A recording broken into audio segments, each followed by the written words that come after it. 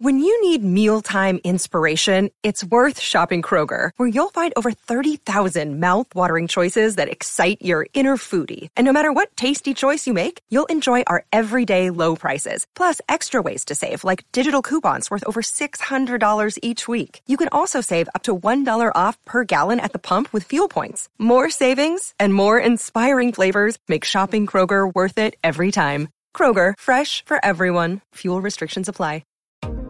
Rule the day the plant-based way with the new vegan mixed berry from Smoothie King. Powered by whole, non-GMO fruits, oat milk, and vegan protein, it's a dairy-free, plant-based smoothie you can feel great about.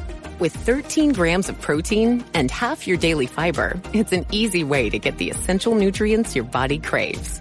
Skip the line and order online for pickup or delivery. Smoothie King. Rule the day.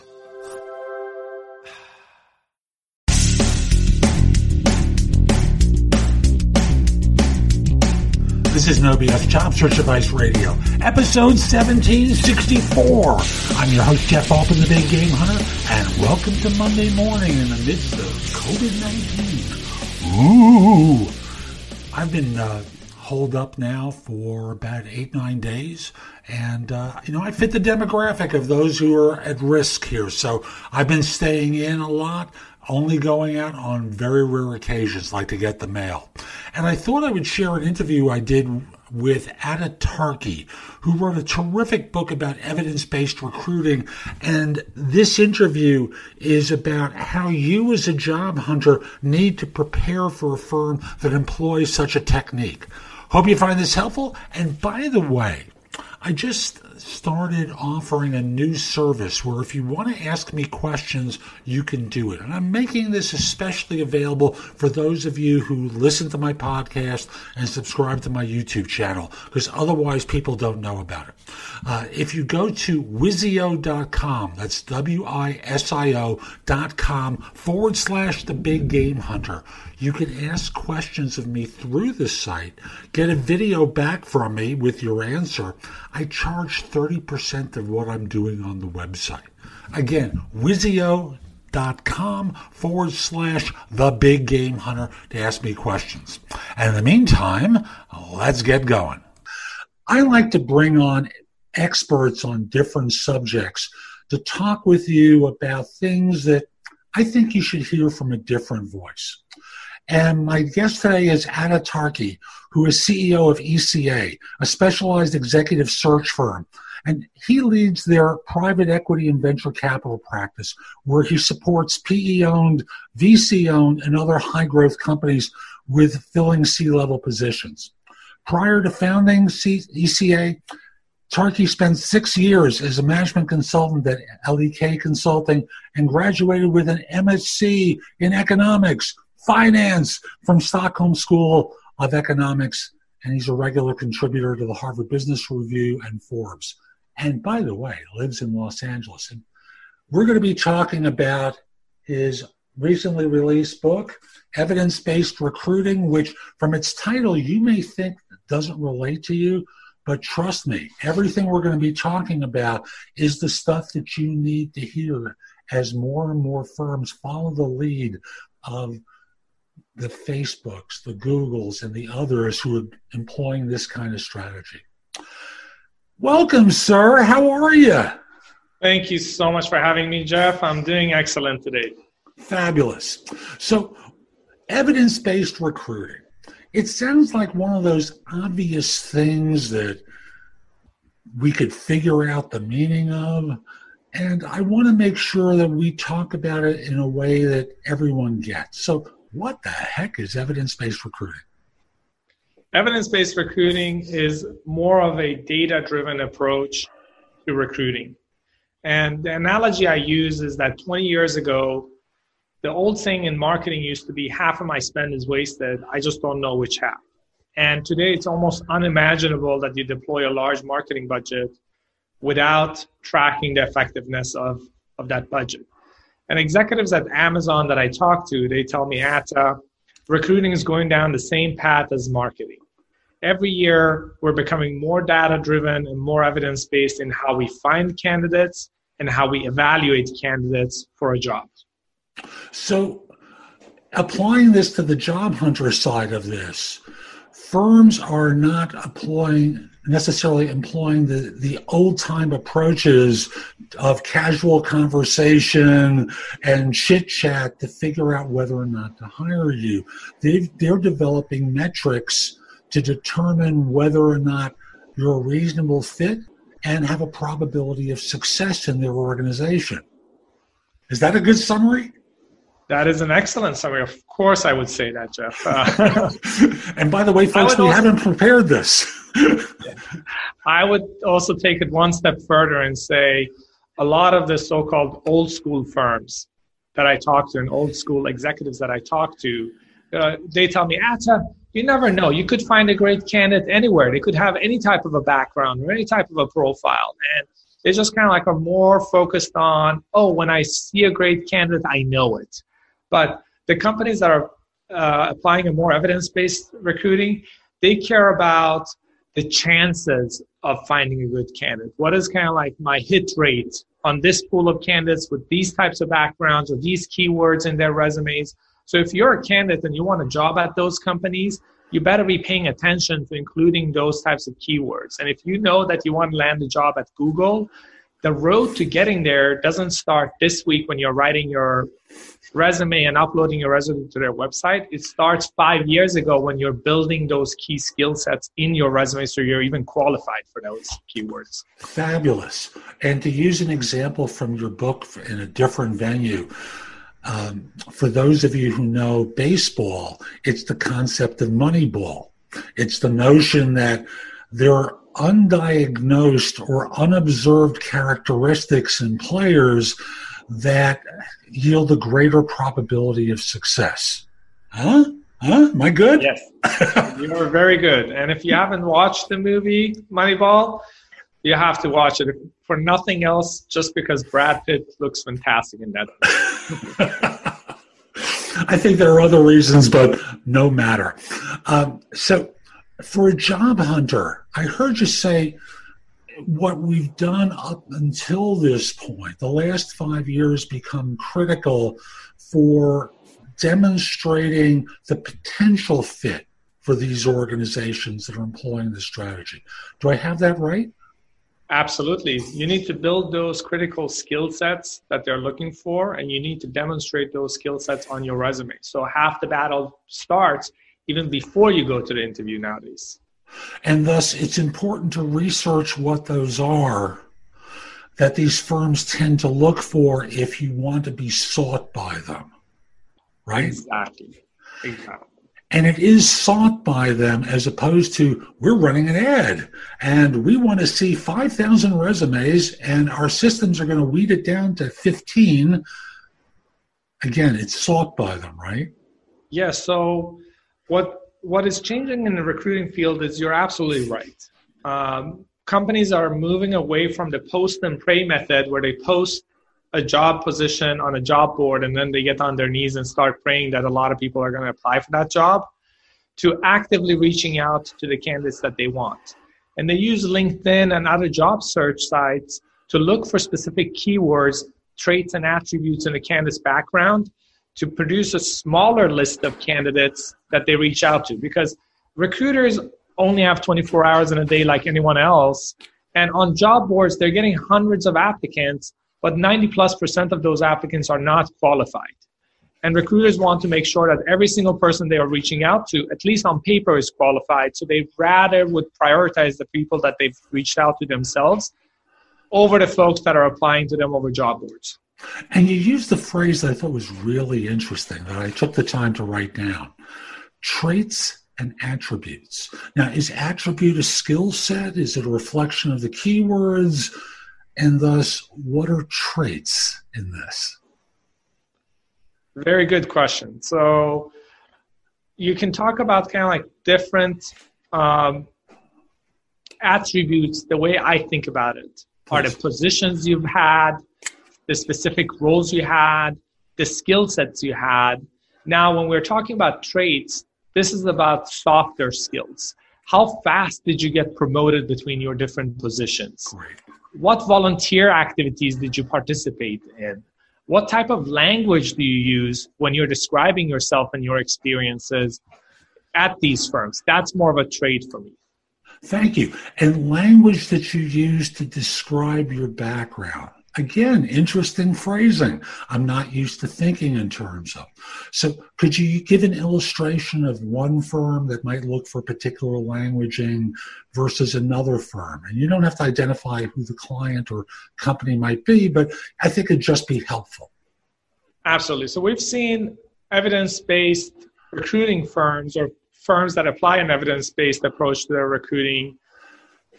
They look more, when they're looking at resumes, they look for people who are results-oriented, and they're thinking about the impact that they had in their past roles. So when you're writing your resume, you want to say, when I was the director of marketing at this company, I managed to improve the margins by X percent, or I managed to bring in X million dollars of revenues for this company.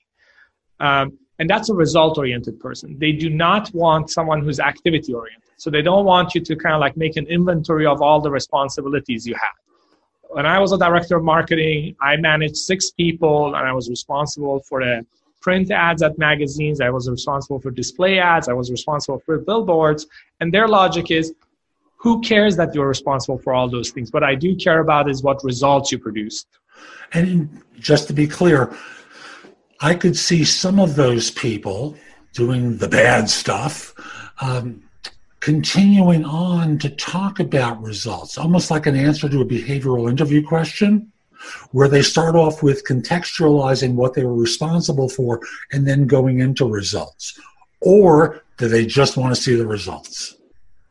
Yeah, so one of my old mentors used an analogy, and he said, when I go and buy a car, all I care about is that this car can make a great room when I'm stepping on the gas pedal. And all these car salespeople, they want me to kind of like pop up the trunk and take a look at the engine, and I don't care about how the engine is built. I don't know a single thing about an engine. The first thing I care about is how fast can this car go. And that's what they want to look at the resume. The first thing they want to see is, did you produce results or not? If you did, then you're qualified to come talk to us. Now, the fact that you managed 3 people or 17 people is less of an interest. Interesting. So if you don't know whether a firm is evidence-based or not, and you're submitting a resume, is it safer to assume evidence-based or not evidence-based? How would someone recognize the difference? I would say that when you're applying for large tech companies, it's safe to assume they are evidence-based. When you're applying for a lot of other large companies, it's safe to assume that more and more of them are becoming evidence-based every year. So even companies like Nestle and Schneider Electric and Walmart are becoming evidence-based in their recruiting approaches. But when you're applying for a job at a mom and pop shop, it's safer to assume that most of them are not evidence-based. In fact, I'd say 3/4 of the smaller companies don't even measure the effectiveness of their hires, let alone their hiring methods. Thank you. So on the institutional side, when they're conducting an evidence-based approach, how do they go about doing it? It starts with trying to understand. I know this is an enormous answer because having read the book, I know how big this can be. Please, thank you. So I would say there are 2 steps into the evidence-based approach. One is to understand what really works. It's kind of like if you compare it going to the doctor. You go to the doctor and say, hey, I have back pain here. You don't want the doctor to say, Jeff, that's great. We'll set up a 20-year-long double-blinded study to find out why you have back pain. That's a scientific approach. Most companies are not applying that scientific approach to their recruiting in terms of kind of like collecting their own data and understanding the fact base. What they're doing is that they're understanding the fact base and distilling that like a doctor is doing an evidence-based approach to making real-time decisions. And there is a big distinction between that and companies like Amazon and Google, who are also measuring every single thing internally, and they are also improving the scientific fact base for how they make decisions. So there is a small distinction there that there are some companies that are kind of like measuring every single criteria and creating the internal feedback loop for that information, and companies who can only rely on external information and follow best practices that is advertised externally. So let's say I'm Ms. Hiring Manager and I decide I'm doing a fact-based approach. There are certain attributes I can measure in terms of successes in my previous hires, failures from my previous hires, things I did in the evaluation process that hit or missed. Excuse me. And then from there, start to distill a formula for considering a first cut so you can test it. Got that? Yes. My goodness. You're absolutely correct. And a big part of an evidence-based approach is the quantitative factors. So how well you performed on certain assessments that they provided you, or how fast you were promoted in your last roles. But an evidence-based approach still has a qualitative factor as well. So in fact, if you're applying for a job at Amazon, they will make you go through all these assessments. And they will kind of like look at your resume, and they have algorithms for evaluating your resume, etc. But they also have you interview with hiring managers, and they have you interview with 5 folks. And in the end of it, the hiring manager will still be able to override the computer formulas. They might kind of like say, based on all the test scores, we are assessing that this person is going to have a 17% likelihood that they're going to be successful in the role. But if you saw something amazing in this candidate's background, you can override that and still hire them. Interesting. So for Mr. or Ms. Job Hunter, who's now out interviewing, are there signals that they can pick up during the interview that an evidence-based approach is being utilized for their evaluation, other than they're interviewing at Amazon, for example, other than they're interviewing at some of the major tech startups? Yes. So I would start with researching what the interview process of every company entails that you're applying a job for, especially if they're an evidence-based company. Amazon has a set of tests that they make you go through. There's a ton of information online if you just Google it or go on Glassdoor, and they talk about, they made me take these types of tests, and they might not tell you what the test questions are, but they'll tell you what type of a test it was. So you can prepare for those tests. And the second part is that even if they do make you take these assessments and tests, they also do care about the qualitative factors. So Amazon has this distinct culture, and they call that being an Amazonian. Google has a distinct culture. They call that being Googliness, or your Googliness as a candidate. Mm-hmm. And my advice to candidates is be truthful to yourself. Do not say things that are not true about you. But if there are attributes about you that do overlap with being an Amazonian or having that Googliness in you and your personality, you do want to emphasize those things, because those are the things that the interviewer is listening for. And folks, the idea that you should hide these things because you've been trained in non-Amazon or non-Google environments to shut up and do what you're told, regurgitate a bunch of stuff when we tell you to do it. This is the time to unleash the giant within you, to use the Tony Robbins title for one of his series from many years ago, to let it out and let them see it. Because those qualities go beyond what you know, what you've done, what your successes are, and also who you are is part of the evaluation, right? My question to candidates who are hiding a big part of themselves in job interviews is, you only have one life. Do you really want to live it pretending to be someone else that you're not? Or would you rather find a company that appreciates you for the person you are and the strengths you can bring to the table? I do the same work as a coach. So many people have been trained to behave, which is one of the dirty words I think of from a career standpoint. behaving to me is bad. You need to be in environments that support who you are and who you want to become, and not become compliant and docile. Absolutely. And you and I are laughing because we know so many people who do this. Absolutely. Unfortunately is right. And they have careers that leave them dead from the neck up, unfortunately. So for the job hunter here, how should they be conducting themselves with an evidence-based recruiting organization or an evidence-based corporate culture that will allow them to be seen, visible, found, succeed on the interviews? Boy, I'm tossing you a big question here. How should they conduct themselves? Going back to the basics, prepare yourself for the interview. Know that there will be assessments there. Know that what type of assessments there will be. Prepare for those so that you can kind of like perform at your very best. Know what types of softer questions they might ask in the interviews and prepare for those interview questions. I'd say the biggest mistake I see candidates doing going into an interview, whether it's an evidence-based company or not an evidence-based company, is that they think they can wing it during the interview.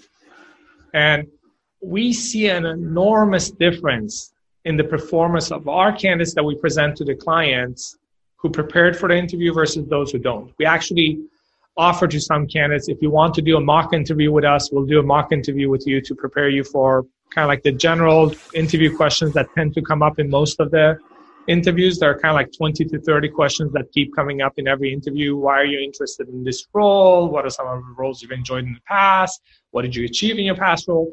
And candidates who take advantage of that mock interview tend to perform so much better than candidates who don't prepare themselves. As I tell the people I coach, LeBron practices 7 days a week during the season. And every great entertainer I know rehearses. But job hunters go on interviews, and the first time the words ever come out of their mouth are at the interview, and they wonder why they don't perform well. Makes Absolutely. No sense. So you're saying mistake number one is lack of practice and preparation. What else can they do or not do to get ready for an evidence-based organization? That's a very good question. I would say practice and be prepared. The second piece is be truthful to yourself, because regardless of if it's evidence-based or not, you do want to come in and be prepared. You do also want to be it's more important than in the past to be responsive and be on your best behavior and be professional. Because more of these evidence-based companies are using algorithms to look up kind of like small errors in a resume, typos, signs of not being professional. And the data is showing that if people are displaying signs of being unprofessional during the job interview, they'll perform worse on the job. So those signs are becoming ever more important, and they're not slipping through the cracks as often. So be more responsive and also be more professional at all times. And when you use those examples, it sounded like sloppy. Yes. Lazy. And the classic thing that used to be you only get one chance to make a first impression. And it sounds like you get one chance professionally to create that impression and get past machine evaluations. Yes. So there's so many different directions I can go on now. People sometimes from a language standpoint like to create these lengthy, complicated types of answers that drone on forever. I get the idea that in an evidence-based environment, simple is better than complex. Am I right about that or wrong? Absolutely. Whether it comes to your resume or in your interview questions or answers, the simpler answers and the shorter answers are better. You asked about the number one mistake candidates do in an interview, and I told you it's coming unprepared. Mm-hmm. The second most common reason why candidates get turned down in jobs that they're qualified for is that they are verbose during the interview. And I think that goes hand in hand with the lack of preparation, but someone who's verbose and is trying to kind of like, if you can't kind of like display signs of being a high performer and you don't have a quality message, you tend to replace it with quantity. You just keep blabbering on, and that doesn't go across well with employers. We live in an ADHD culture, and this is short attention span theater. I tell the people I coach, an answer should be a minute to a minute 15 tops. It provides a framework for follow-up questions that you're guiding them through your answer, but you're not throwing a fire hose out at them where they have to take down all that water so much because no one's going to listen. Yeah. And let me ask you a question. So you give them this pointer and you tell them an answer should be a minute to minute 15 tops. And you interrupt them 2 or 3 times during their interview and say, you know, that answer, it went on for 3 minutes or it went on for 5 minutes. They're like, okay, I got it. And then they start practicing a little bit. And when they're talking to you, they're all right. You send them off to interview somewhere for a job. They come back. They didn't get the job. And you ask them, did you get any feedback? Yes. Why didn't you get the job? They told me I'm verbose. Why is it so that people then can practice for it, but then when they show up to the job interview, they still let their guards down and they become verbose again? And I found that this is one of the things that even when people practice for it, very often they're not able to correct that behavior during interviews. And to me, the issue comes out to inadequate practice. I've found over the course, I've worked in search for 40 plus years before going into coaching. And to me, number one is the skills needed to find the job are different than those needed to do a job. And a person just has to concede the point that even if they've been a hiring manager, they're an amateur from the standpoint of interviewing for themselves.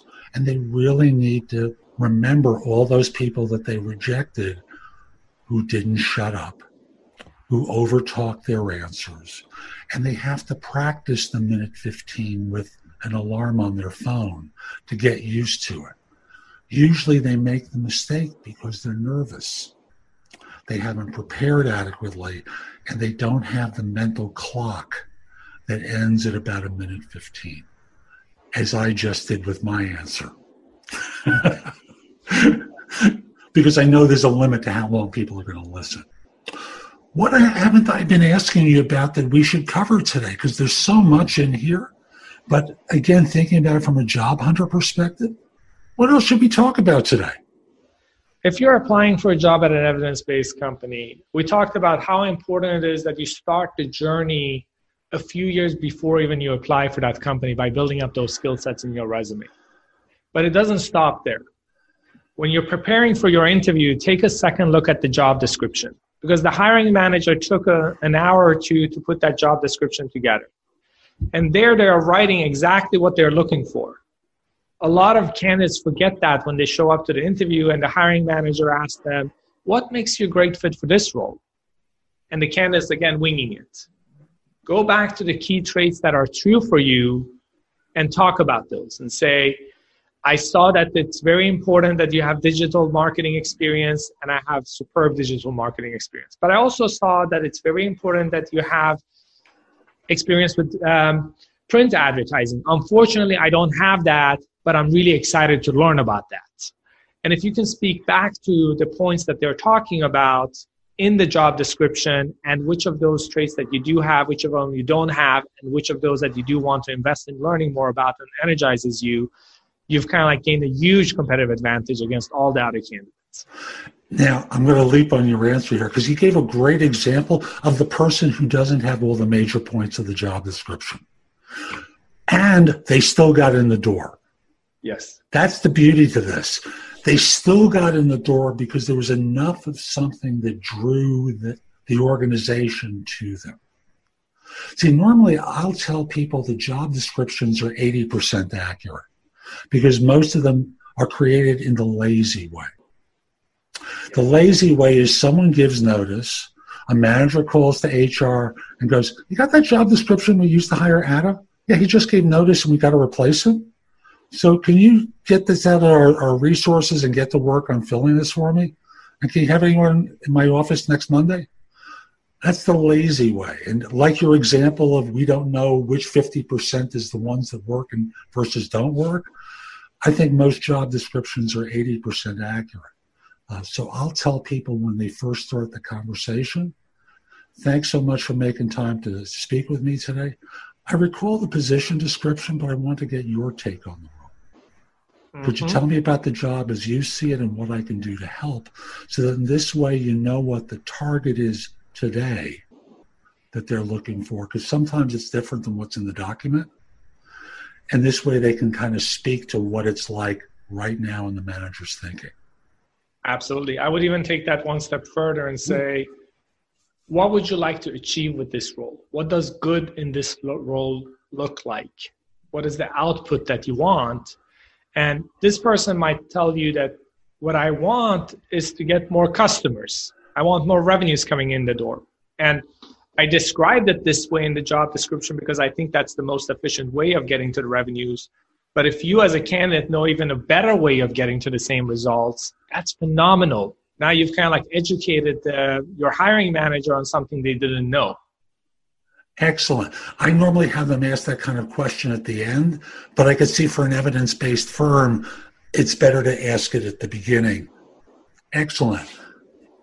Ada, thank you so much for making time today. How could people find out more about you, the book, your firm?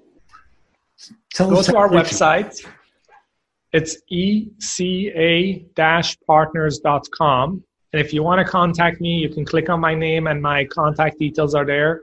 If you want to find out more about my book, you can go to amazon.com and look for my name, Ata Tarki, A-T-T-A-T-A-R-K-I. So that's today's show. I hope you found it helpful. And if you did, here are a few more ways to get information and advice from me. First of all, there's my website, which is thebiggamehunter.us. I have more than 8,000 blog posts there that you can watch, listen to, or read that will help you find your next job. In addition, if you're interested in my coaching you, at the site there's a button there that says schedule. Schedule time for a free discovery call, schedule yourself in for coaching, interview preparation coaching, salary negotiation advice, coaching related to hiring more effectively, managing and leading, helping you to be a better executive in your organization, and overall being a better employee of your firm. If you have questions for me, you can ask them at wisio.com/thebiggamehunter. That's WISIO.com/thebiggamehunter. The price at Wisio is less than 1/3 of what I'm charging at my website. And I'm doing this because I want to benefit my subscribers here and on YouTube, and only you're going to know about it. You can also connect with me on LinkedIn at linkedin.com/IN/thebiggamehunter. Mention that you watched or listened to my content. I like knowing I'm helping folks. Once we're connected, it's nice to hear from you. I'd love to hear from you from time to time about how I'm helping. You can also watch me on TV. Did you know that? If you have a Fire TV or a Fire Stick, download the Job Search TV app for Apple TV, Roku, Sony, Samsung, like 90 different TV platforms. You can watch me on either Zingo TV or BingeNetworks.tv. On YouTube, subscribe at JobSearchTV.com and have access to thousands of videos I've created. I'll be back tomorrow with more, and in the meantime, I hope you have a great day. Be great!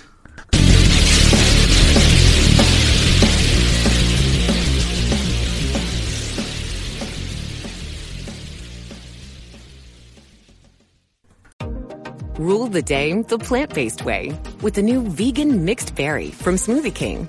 Powered by whole, non-GMO fruits, oat milk, and vegan protein, it's a dairy-free, plant-based smoothie you can feel great about. With 13 grams of protein and half your daily fiber, it's an easy way to get the essential nutrients your body craves. Skip the line and order online for pickup or delivery. Smoothie King. Rule the day.